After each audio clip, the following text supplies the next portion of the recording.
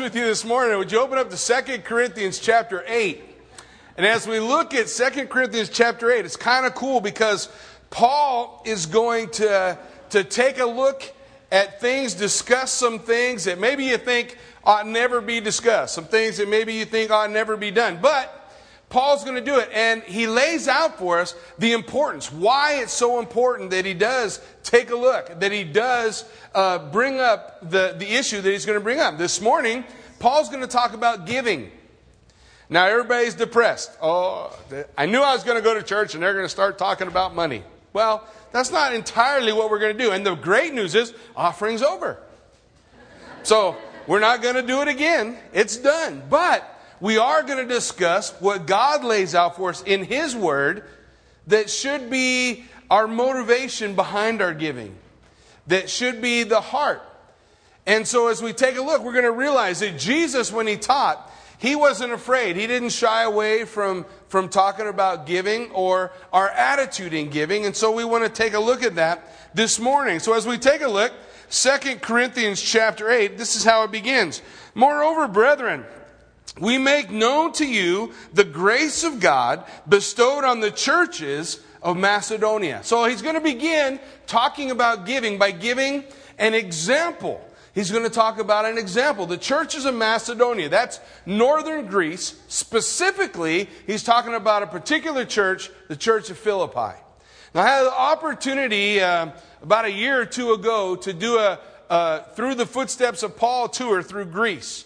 And we went to Philippi. One of the interesting things about Philippi, one of the marks of Philippi was greatly persecuted. The church there was greatly persecuted. For years, the church existed underground. You know, they met in houses. They were very secretive because in Philippi, they had an arena. And in that arena, they found out you were a Christian. They'd place you in there and you would do battle against a gladiator.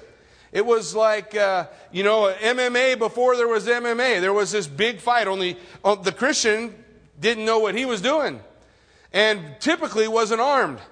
And the gladiator would go in for the spectators, for those who were watching, he would just hack up this believer. So the church was underground.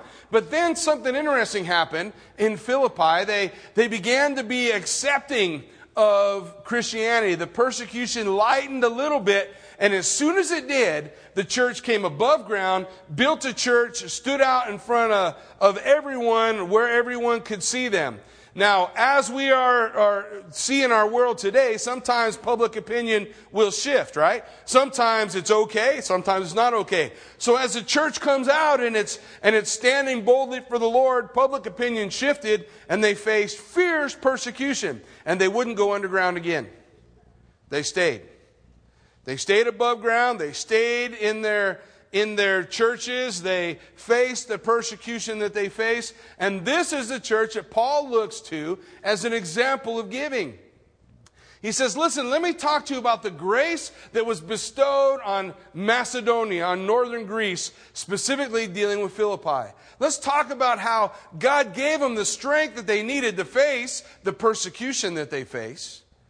And in that persecution came this spirit of joy. If you ever have an opportunity to read the book of Philippians, do it. The epistle to the church of Philippi is all about finding joy in our struggles, in our circumstances, because they realized that the joy of the Lord was their strength. And folks, you realize that joy is a choice. We choose to trust God in the face of whatever's going on in our lives, whether we're struggling financially, we're struggling physically, we've got illnesses, we've got folks in our church that are battling with cancer, that are some overcoming cancer, others that are facing still an uphill climb. Yet, the Bible tells us that our joy comes from a choice that says, I trust God. I'll trust God. It doesn't take us out of our circumstance, but it gives us strength in our circumstances. So, moreover, brethren, we make known to you the grace of God. Now, a theological definition of grace, maybe you've heard it before, it's unmerited favor of God. But I want to bring that definition down a little bit to something we can chew on, something that that isn't this high and lofty ideal. Grace, when we look at the classic Greek, when we take a look at classic Greek, this is what it means. Outward, like beauty, loveliness, charm or kindness, goodwill or gratitude. And when we look at the Greek culture, the Greeks were always out as missionaries, furthering the Greek culture. This idea. And as they furthered that Greek culture, they called that grace. Now, when we take that and we apply it to the Lord, the grace of God is the passion of God to share all His goodness with you, with me. The passion of God to share His goodness with others. God wants to bestow upon us good things.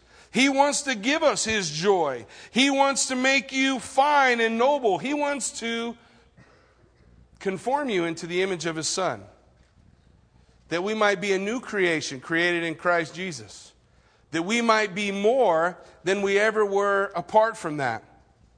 He has a passion to want to save us, so He gave.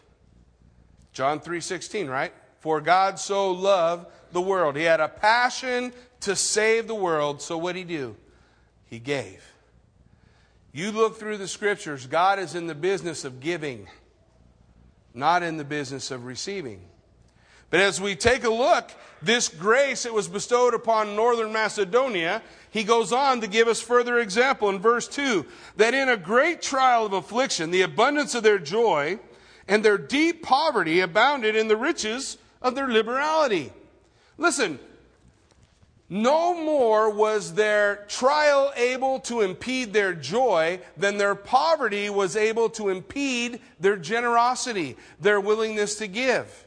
And when we look at the Scriptures, when we see what God has to say about giving, here's what He lays out for us. When God talks about giving, He says He watches how they gave, not what they gave. Mark chapter 12, verse 44. It's a story maybe you know. Jesus was sitting across the temple and He was watching how the people gave their offerings. And the rich men would walk in and of course they would give great amounts of money, but they would always have the great amounts of money in a large sack or coins, and they would drop it in what's called the trumpet. The trumpet was a big vase with a big open trumpet horn on the end, and they would drop all the change in there, and it would roll around in this thing, make all this racket. They'd sound the trumpet. Oh, a great gift was given. And as Jesus watches how they're doing this, a widow comes through.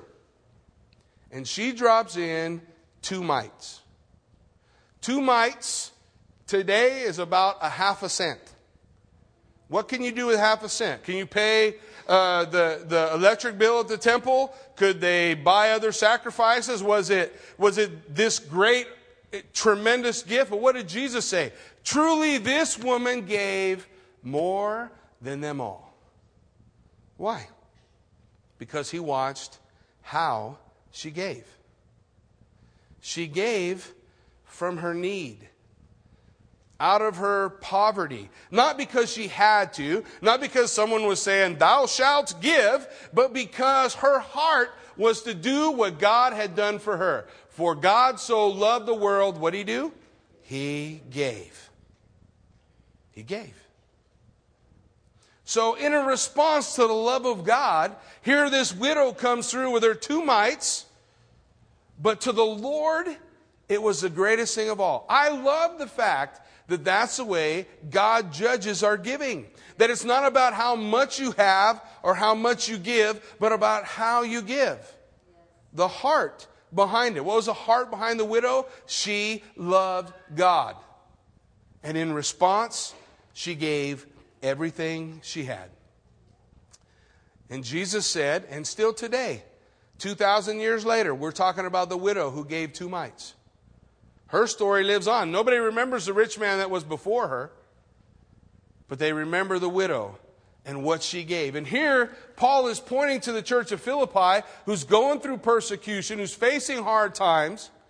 But even though they're facing hard times, 1, they don't allow that to rob them of their joy. They choose to trust the Lord, even though. And 2, they don't allow their poverty to rob them from an attitude of giving. They still wanted to give. Why did they want to give? Because they loved the Lord.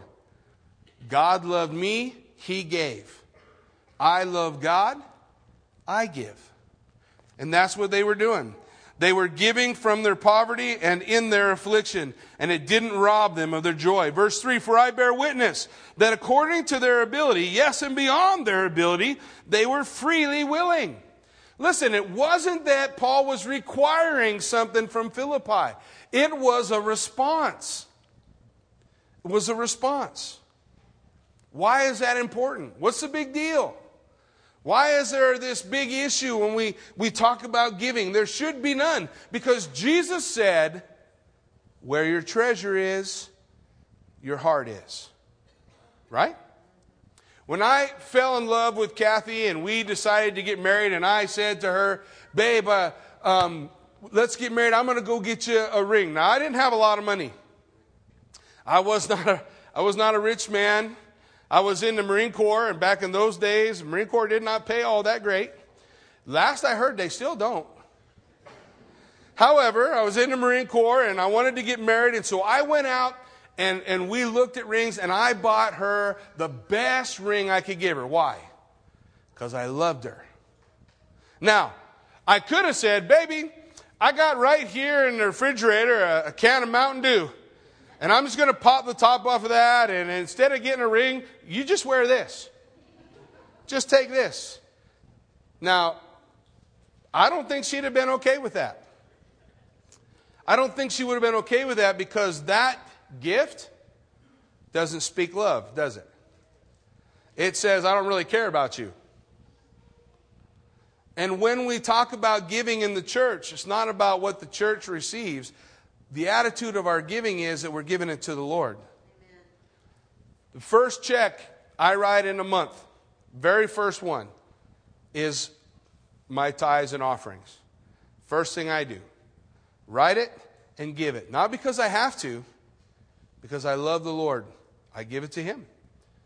It's to Him that I give my offering, that I give my gift. And so he says, listen, I bear witness that according to their ability and beyond their ability. It wasn't about what they had. It wasn't figuring about, well, how much do I have to give? Everybody asks that question. How much do I have to give? You don't have to give nothing. And if your heart is, how much do I have to give? You're probably better off keeping it. What the Scripture lays out for us is that we can give to the Lord. And when we give to the Lord, just like the ring for my wife, I show the Lord I love Him more than these. You remember when Peter fell? Remember he denied the Lord 3 times. And when he was in the Lord's greatest time of need, Peter said, I don't know him, I don't know him. Swore that he didn't know the man.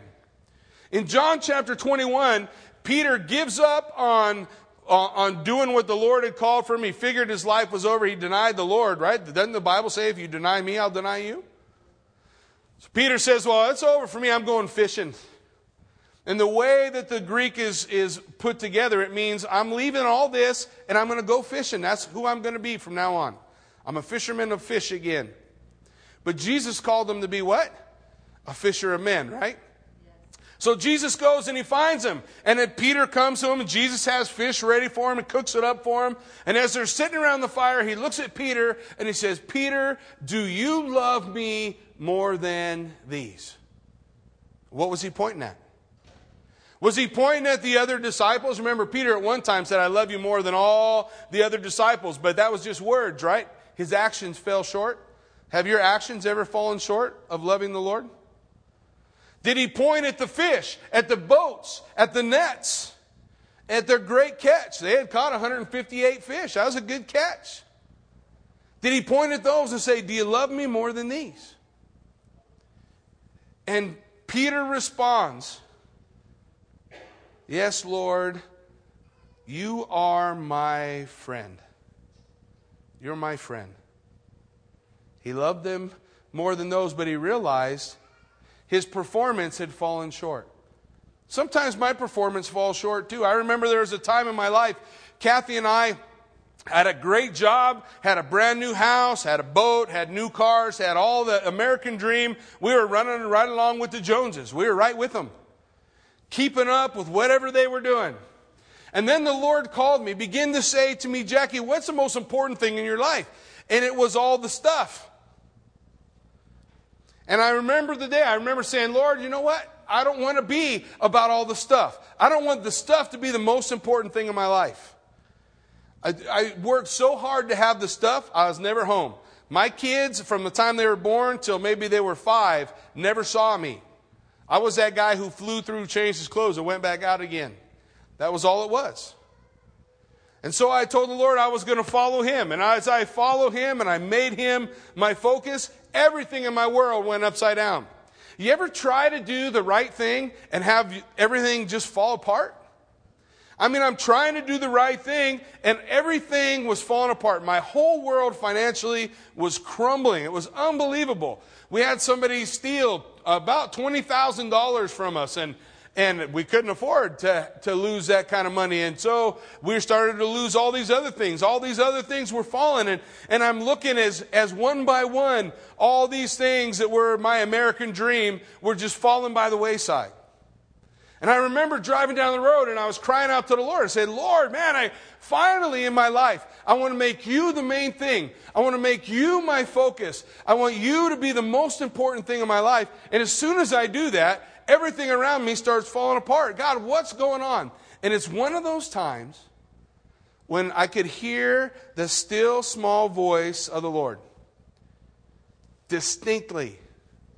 He spoke in my heart. He said, Jackie, do you love me more than these? And it never bothered me another minute. Because I love Him more than the boat, and I loved Him more than the cars, and I loved Him more than the house. And the funny-looking men with the black suits came and took all that stuff. They took it all. Everything was gone. And all we were left with was each other, the kids, and the Lord. And I discovered something in that time. He is everything I need. Everything I need. And that's what the church of Philippi had discovered.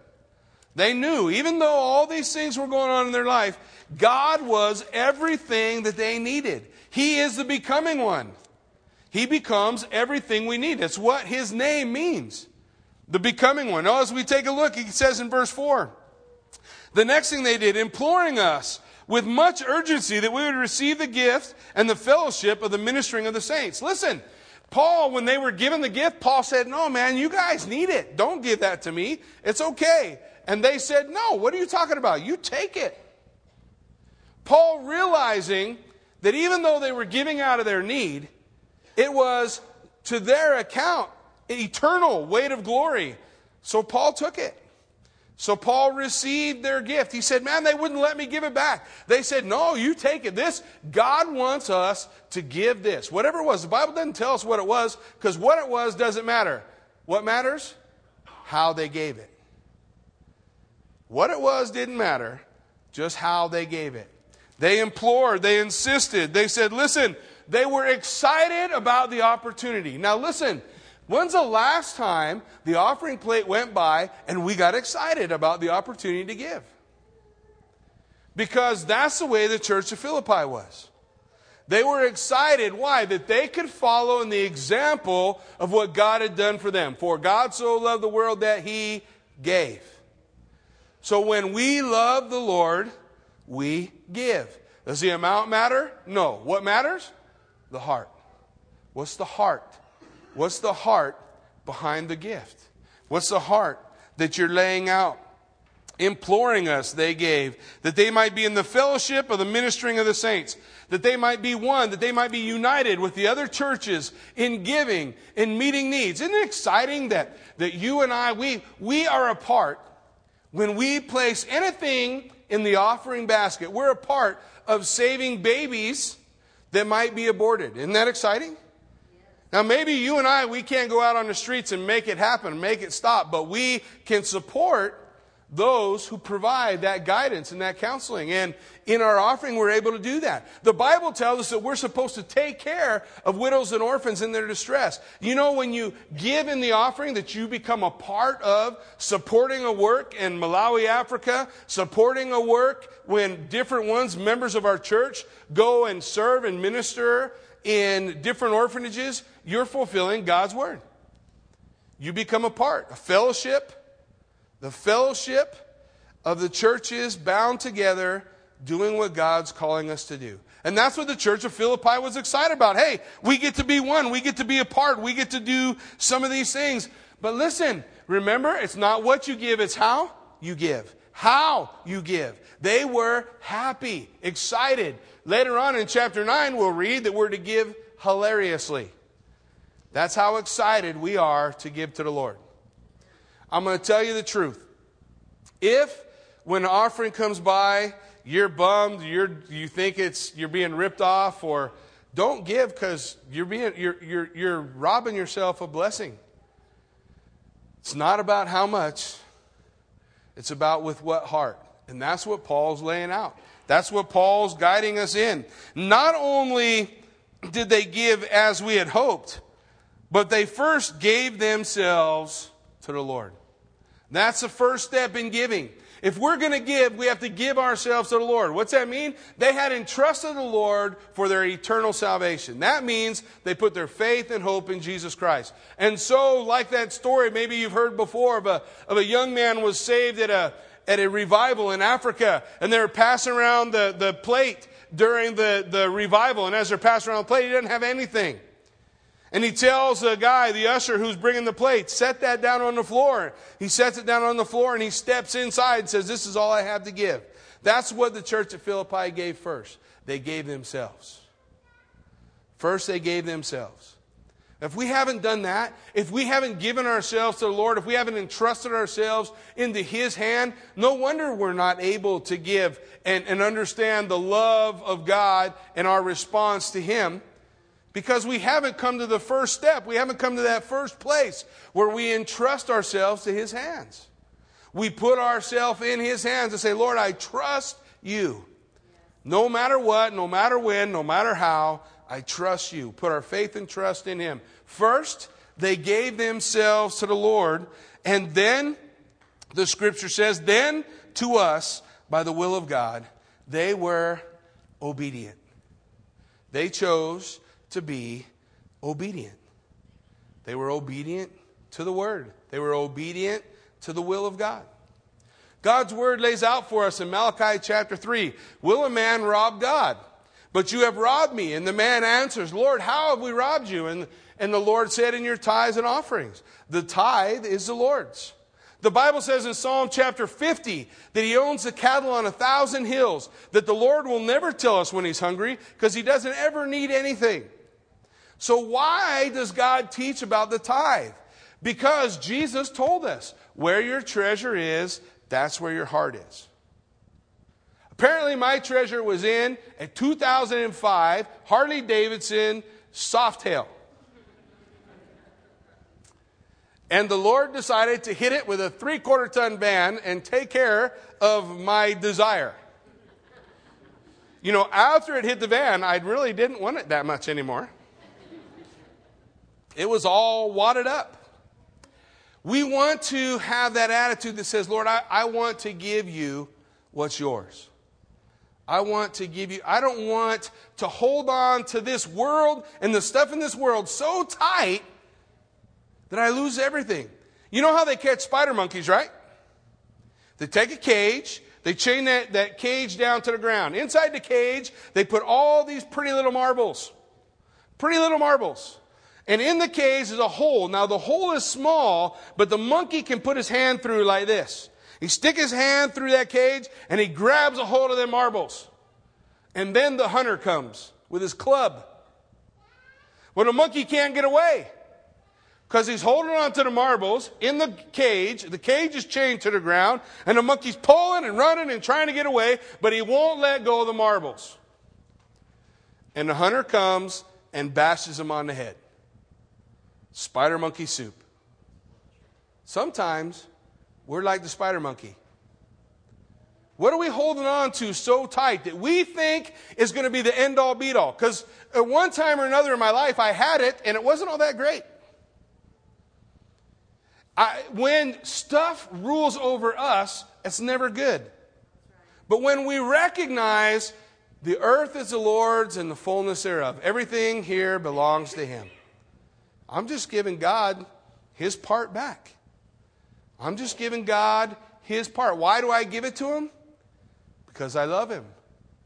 Because He gave me the example first. When I was still a sinner, Christ died for the ungodly. He gave to me before I could ever give to Him. In response, I have an opportunity to give, and I want to follow Him in obedience. So we urge Titus in verse 6 that as he had begun, so he would also complete this grace in you as well. He uses the word grace for giving, the gift. He calls the gift grace. That we give this grace. This gift of grace. That's what giving is. Unmerited, unearned favor. To have a passion to share everything that God has given to you. That's giving. That's grace. That's the attitude that the Lord wants us to have. But as you abound in everything, in faith, in speech, in knowledge, in all diligence, in your love for us, see that you abound in this grace also. He says, listen, you have faith and you have knowledge and you have understanding and you have love. Right next to all of that should be giving. Graciousness. Giving unto the Lord. That's what he's laying out. Right next to all these other things that you have. Now we consider all those things great things. We want to have faith. We want to have love. We want to have all those other things. We should not neglect the other either. Why? Because Jesus said, where your treasure is, that's where your heart is. So if I say, my treasure is the Lord Jesus Christ and all that He's done for me, my heart will be with Him. And the Lord says you'll know that when you can give with a joyful heart. When you're happy to have the opportunity to give. And so he goes on. He says, now I speak not by commandment, but I am testing the sincerity of your love by the diligence of others. Paul says, listen, I'm not commanding you because you can't command someone to give. If you put your hand out to give somebody something, but inside your heart you're saying, you're not giving. That's not giving. That's not how we are to give, right? Isn't that what the Lord said? How to give. How to give. We give with that heart that says, I have an opportunity to bless the Lord. I have an opportunity to love Him because of how He's loved me. So in that opportunity, I'm going to give. I want the Lord to see I love Him. So I want Him to see a joyful heart in the gift. I want to follow His example. You know, Jesus wasn't sitting in heaven and playing rock, paper, scissors with the Father and the Holy Spirit. He wasn't up there playing rock, paper, scissors, and he lost. And so the Father said, all right, dude, you're going to the cross. That's not how it worked. The Bible says, from the foundation of the world, Jesus chose, before man was ever created, He made a decision to die for man so that man could have a relationship with God. He knew man would fail, He knew man would choose, and He created him anyway. Knowing that it would take the cross, that He would have to go to the cross, and He chose the cross in love for us. What does the Bible say? He endured the cross, despising the shame, for the joy set before Him. When Jesus gave Himself for you, He was glad to do it. And we're to follow His example. We're to follow His example. But sometimes we're like the spider monkey, huh? Got my hand in the cage and I'm holding on to them shiny little marbles. Don't get to take none of those marbles with me. All those marbles stay behind. But I have an opportunity with those marbles here on earth to show God that I love Him by my attitude in giving. By my attitude to give. It's such a blessing to watch the heart of this body, of this fellowship, whenever given an opportunity and facing those things. Several times in several ways there have been people within the church who needed help with doctor bills, needed help with a variety of things. And the church rose up, came around them, and supported them. But you and I, all we see is our willingness to do it. What does God see? How was the heart? If the heart is the matter, the heart is the key. The heart is what matters the most. What's our heart in that giving? Is it the same attitude that Christ had for us? For you know the grace of our Lord Jesus Christ, that though he was rich, yet for your sakes he became poor, that you through his poverty might become rich. Jesus set aside it all. He gave it all. What else could he give? The Bible says, how will God withhold anything from us since he has already freely given us the most precious thing that he possessed? His Son. He gave the most precious thing he had. For the joy that was set before him, he endured the cross, happy to give, so that we might live. So that we might experience abundant life.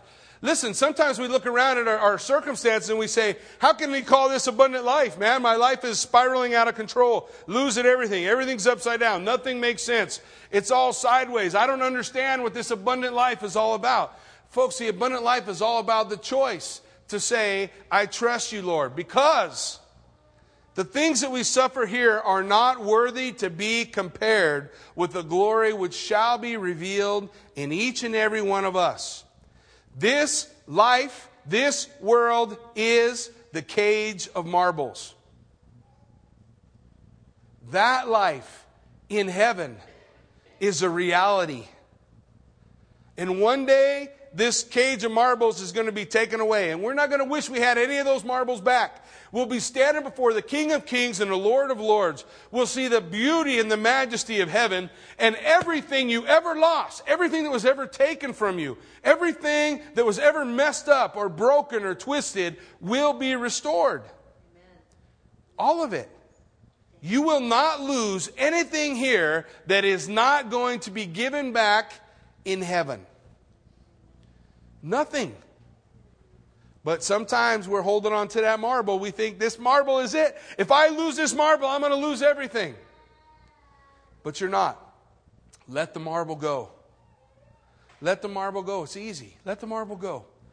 Trust Jesus with your whole heart. Follow his example. If you love God, let go. If you love God, don't hold on to all that stuff so tight. If you love God, don't hold on to anything so tight. There's a guy I know, he came and spoke at a youth conference in California. His name is Britt Merrick.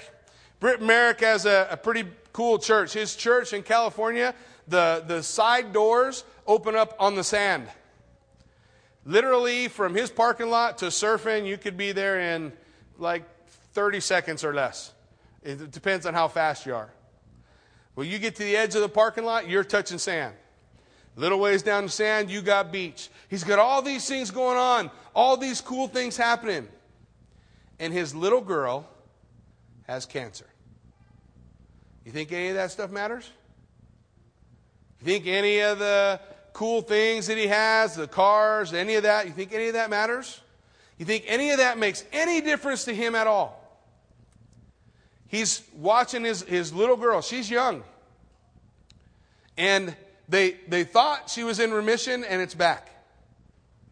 Well, that breaks your heart, don't it? It breaks your heart.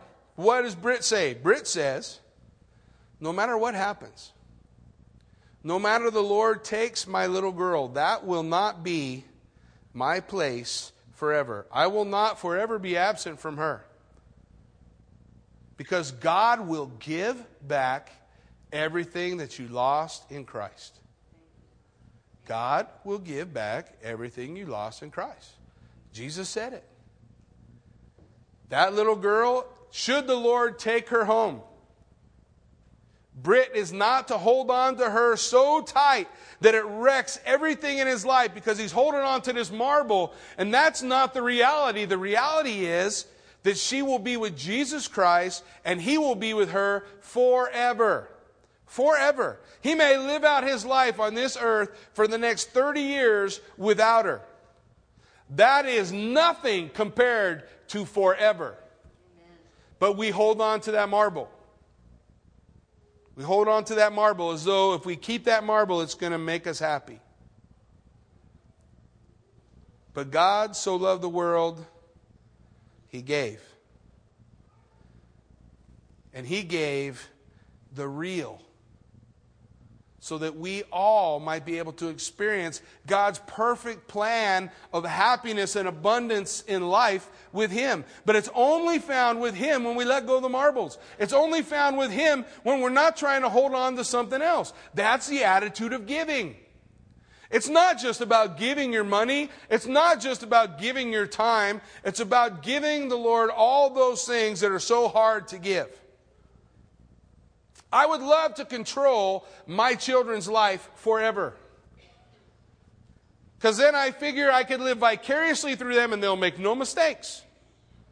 And everything will be perfect. Do you know that the time comes for you to give your children to the Lord? Which is where they belonged in the first place. Listen, you guys all remember Abraham, right? Abraham had 2 sons. The first one was a son of the flesh, right? Through Hagar, he gave birth to Ishmael. Ishmael becomes the Arab nations, and they're still fighting with Isaac today. Isaac was the son of promise. But listen, the time came for Abraham to give up his son. Oh, not Isaac. Ishmael. The Lord said, Abraham, I want you to send your son away. I need you to send him away. He needs to go, and you need to focus on Isaac. But the Lord said, Abraham, when you send your son away, give him to me. I'll take care of him. Do you believe the word of God? Do you believe that God loves your children more than you do? Do you believe that God loves your family more than you can? Do you believe that God loves your wife or your husband more than you do? Because He does. And so the Lord said to Abraham, Abraham, give your son to me and make no provision for him. Do you know how Abraham sent Ishmael out? In the middle of the desert with 1 bag of water. Because God so loved him that He gave. Abraham so loved God, he gave his son, Ishmael, to the Lord. And Ishmael and his mom went out into the middle of the desert, and in no time that bag of water was gone. And they're getting dizzy and they don't have what they need. And so Hagar takes Ishmael and she lays him down and says, I don't want to watch him die. And she goes off behind a bush. And when she does, she thinks it's all over. You ever felt like that? It's all over. Everything's falling apart. Nothing's going to work out. And then right then, Ishmael laying in the dirt, the Bible says that the Lord came to Ishmael. He said, Ishmael, I promise your daddy, I'll take care of you. Now, God knows more how to do that, doesn't He? God knows more. What would Abraham have done if he wanted to take care of Ishmael? Folks, Abraham's rich. He could give Ishmael camel after camel after camel covered with water. He could have given him flocks. He could have given him gold. He could have given him everything. And Abraham loved Ishmael. Don't make any mistake. He loved his son. But he trusted God. God so loved the world, He gave. Abraham so loved God that he gave both his sons. Everybody talks about the other one, and they forget about Ishmael. But he gave Ishmael too. And God took care of Ishmael. God raised Ishmael up. God showed him a well. God provided him with water. God made of Ishmael a great nation. fulfilling a promise that he gave to Abraham. God took care of Ishmael better than Abraham could have. God will take care of you better than you can take care of yourself. God will take care of your children better than you can take care of them. God will take care of everything better. He can do it all better. All we need to do, all we have to do is trust Him. The question for us this morning is whether or not we'll take our hand out of the cage. Whether or not we'll let go of the marble. Whether or not, or are we just going to hold on and wait for the enemy, the devil, to come with his club? Anybody ever been clubbed by the devil before? It's a drag. You don't have to be clubbed by the devil. Let go of the marbles. Hold on to the marbles. Here comes the devil. Let go of the marbles, and we're good to go. Listen, I've shared with you before. The father loved his daughter tremendously. So much he'd give her anything she asked for. And one day as they're walking through the store, as they're coming through the store, his daughter says, "Oh, Dad, I want that necklace, that candy necklace." And so he grabs that candy necklace and he gives it to her. And she puts it on. She doesn't need it. And she wears it for day after day after day. And the father would come to tuck her in at night and say, "Baby, do you love me?" And his daughter would say, "Dad, you know I love you." "Well, will you give me that candy necklace? I mean, it's turning your neck green. Something's growing on it." She said, "Oh, Dad, I love you so much. I'll give you my favorite My Little Pony.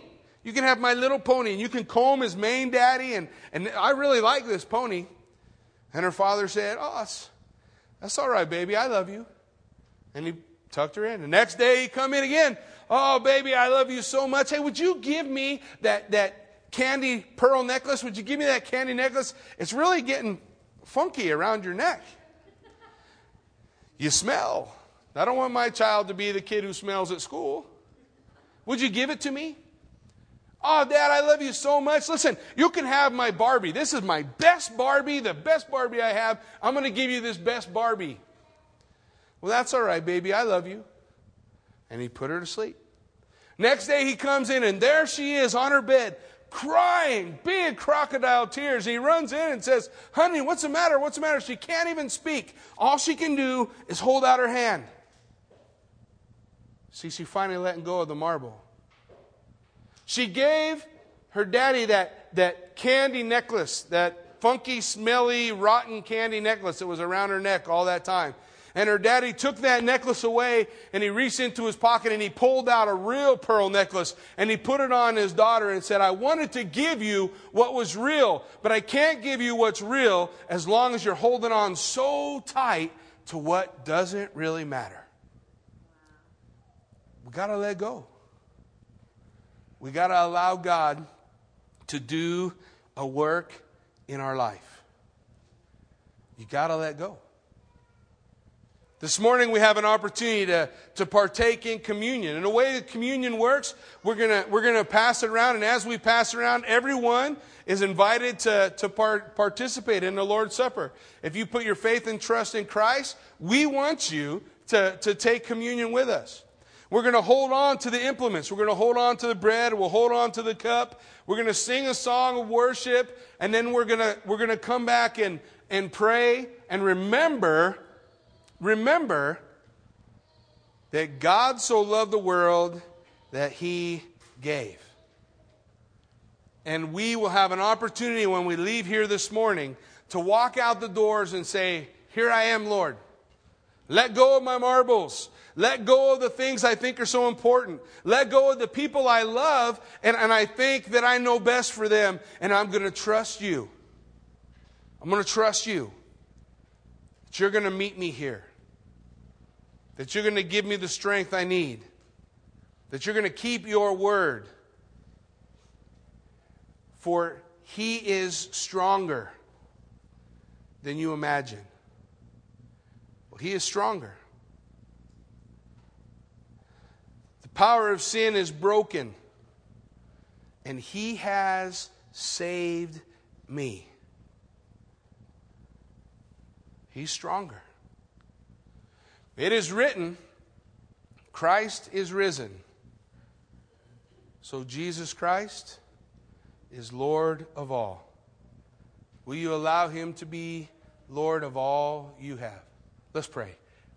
Heavenly Father, Lord God, we give you thanks. We give you praise, Lord. We just lay before you this opportunity. And Father, we just want to enter before you in an attitude of worship. We want to come before you in an attitude that says, Lord, I truly want to think about what you've done for me. I truly want to realize that you are stronger, that you want an attitude in my heart.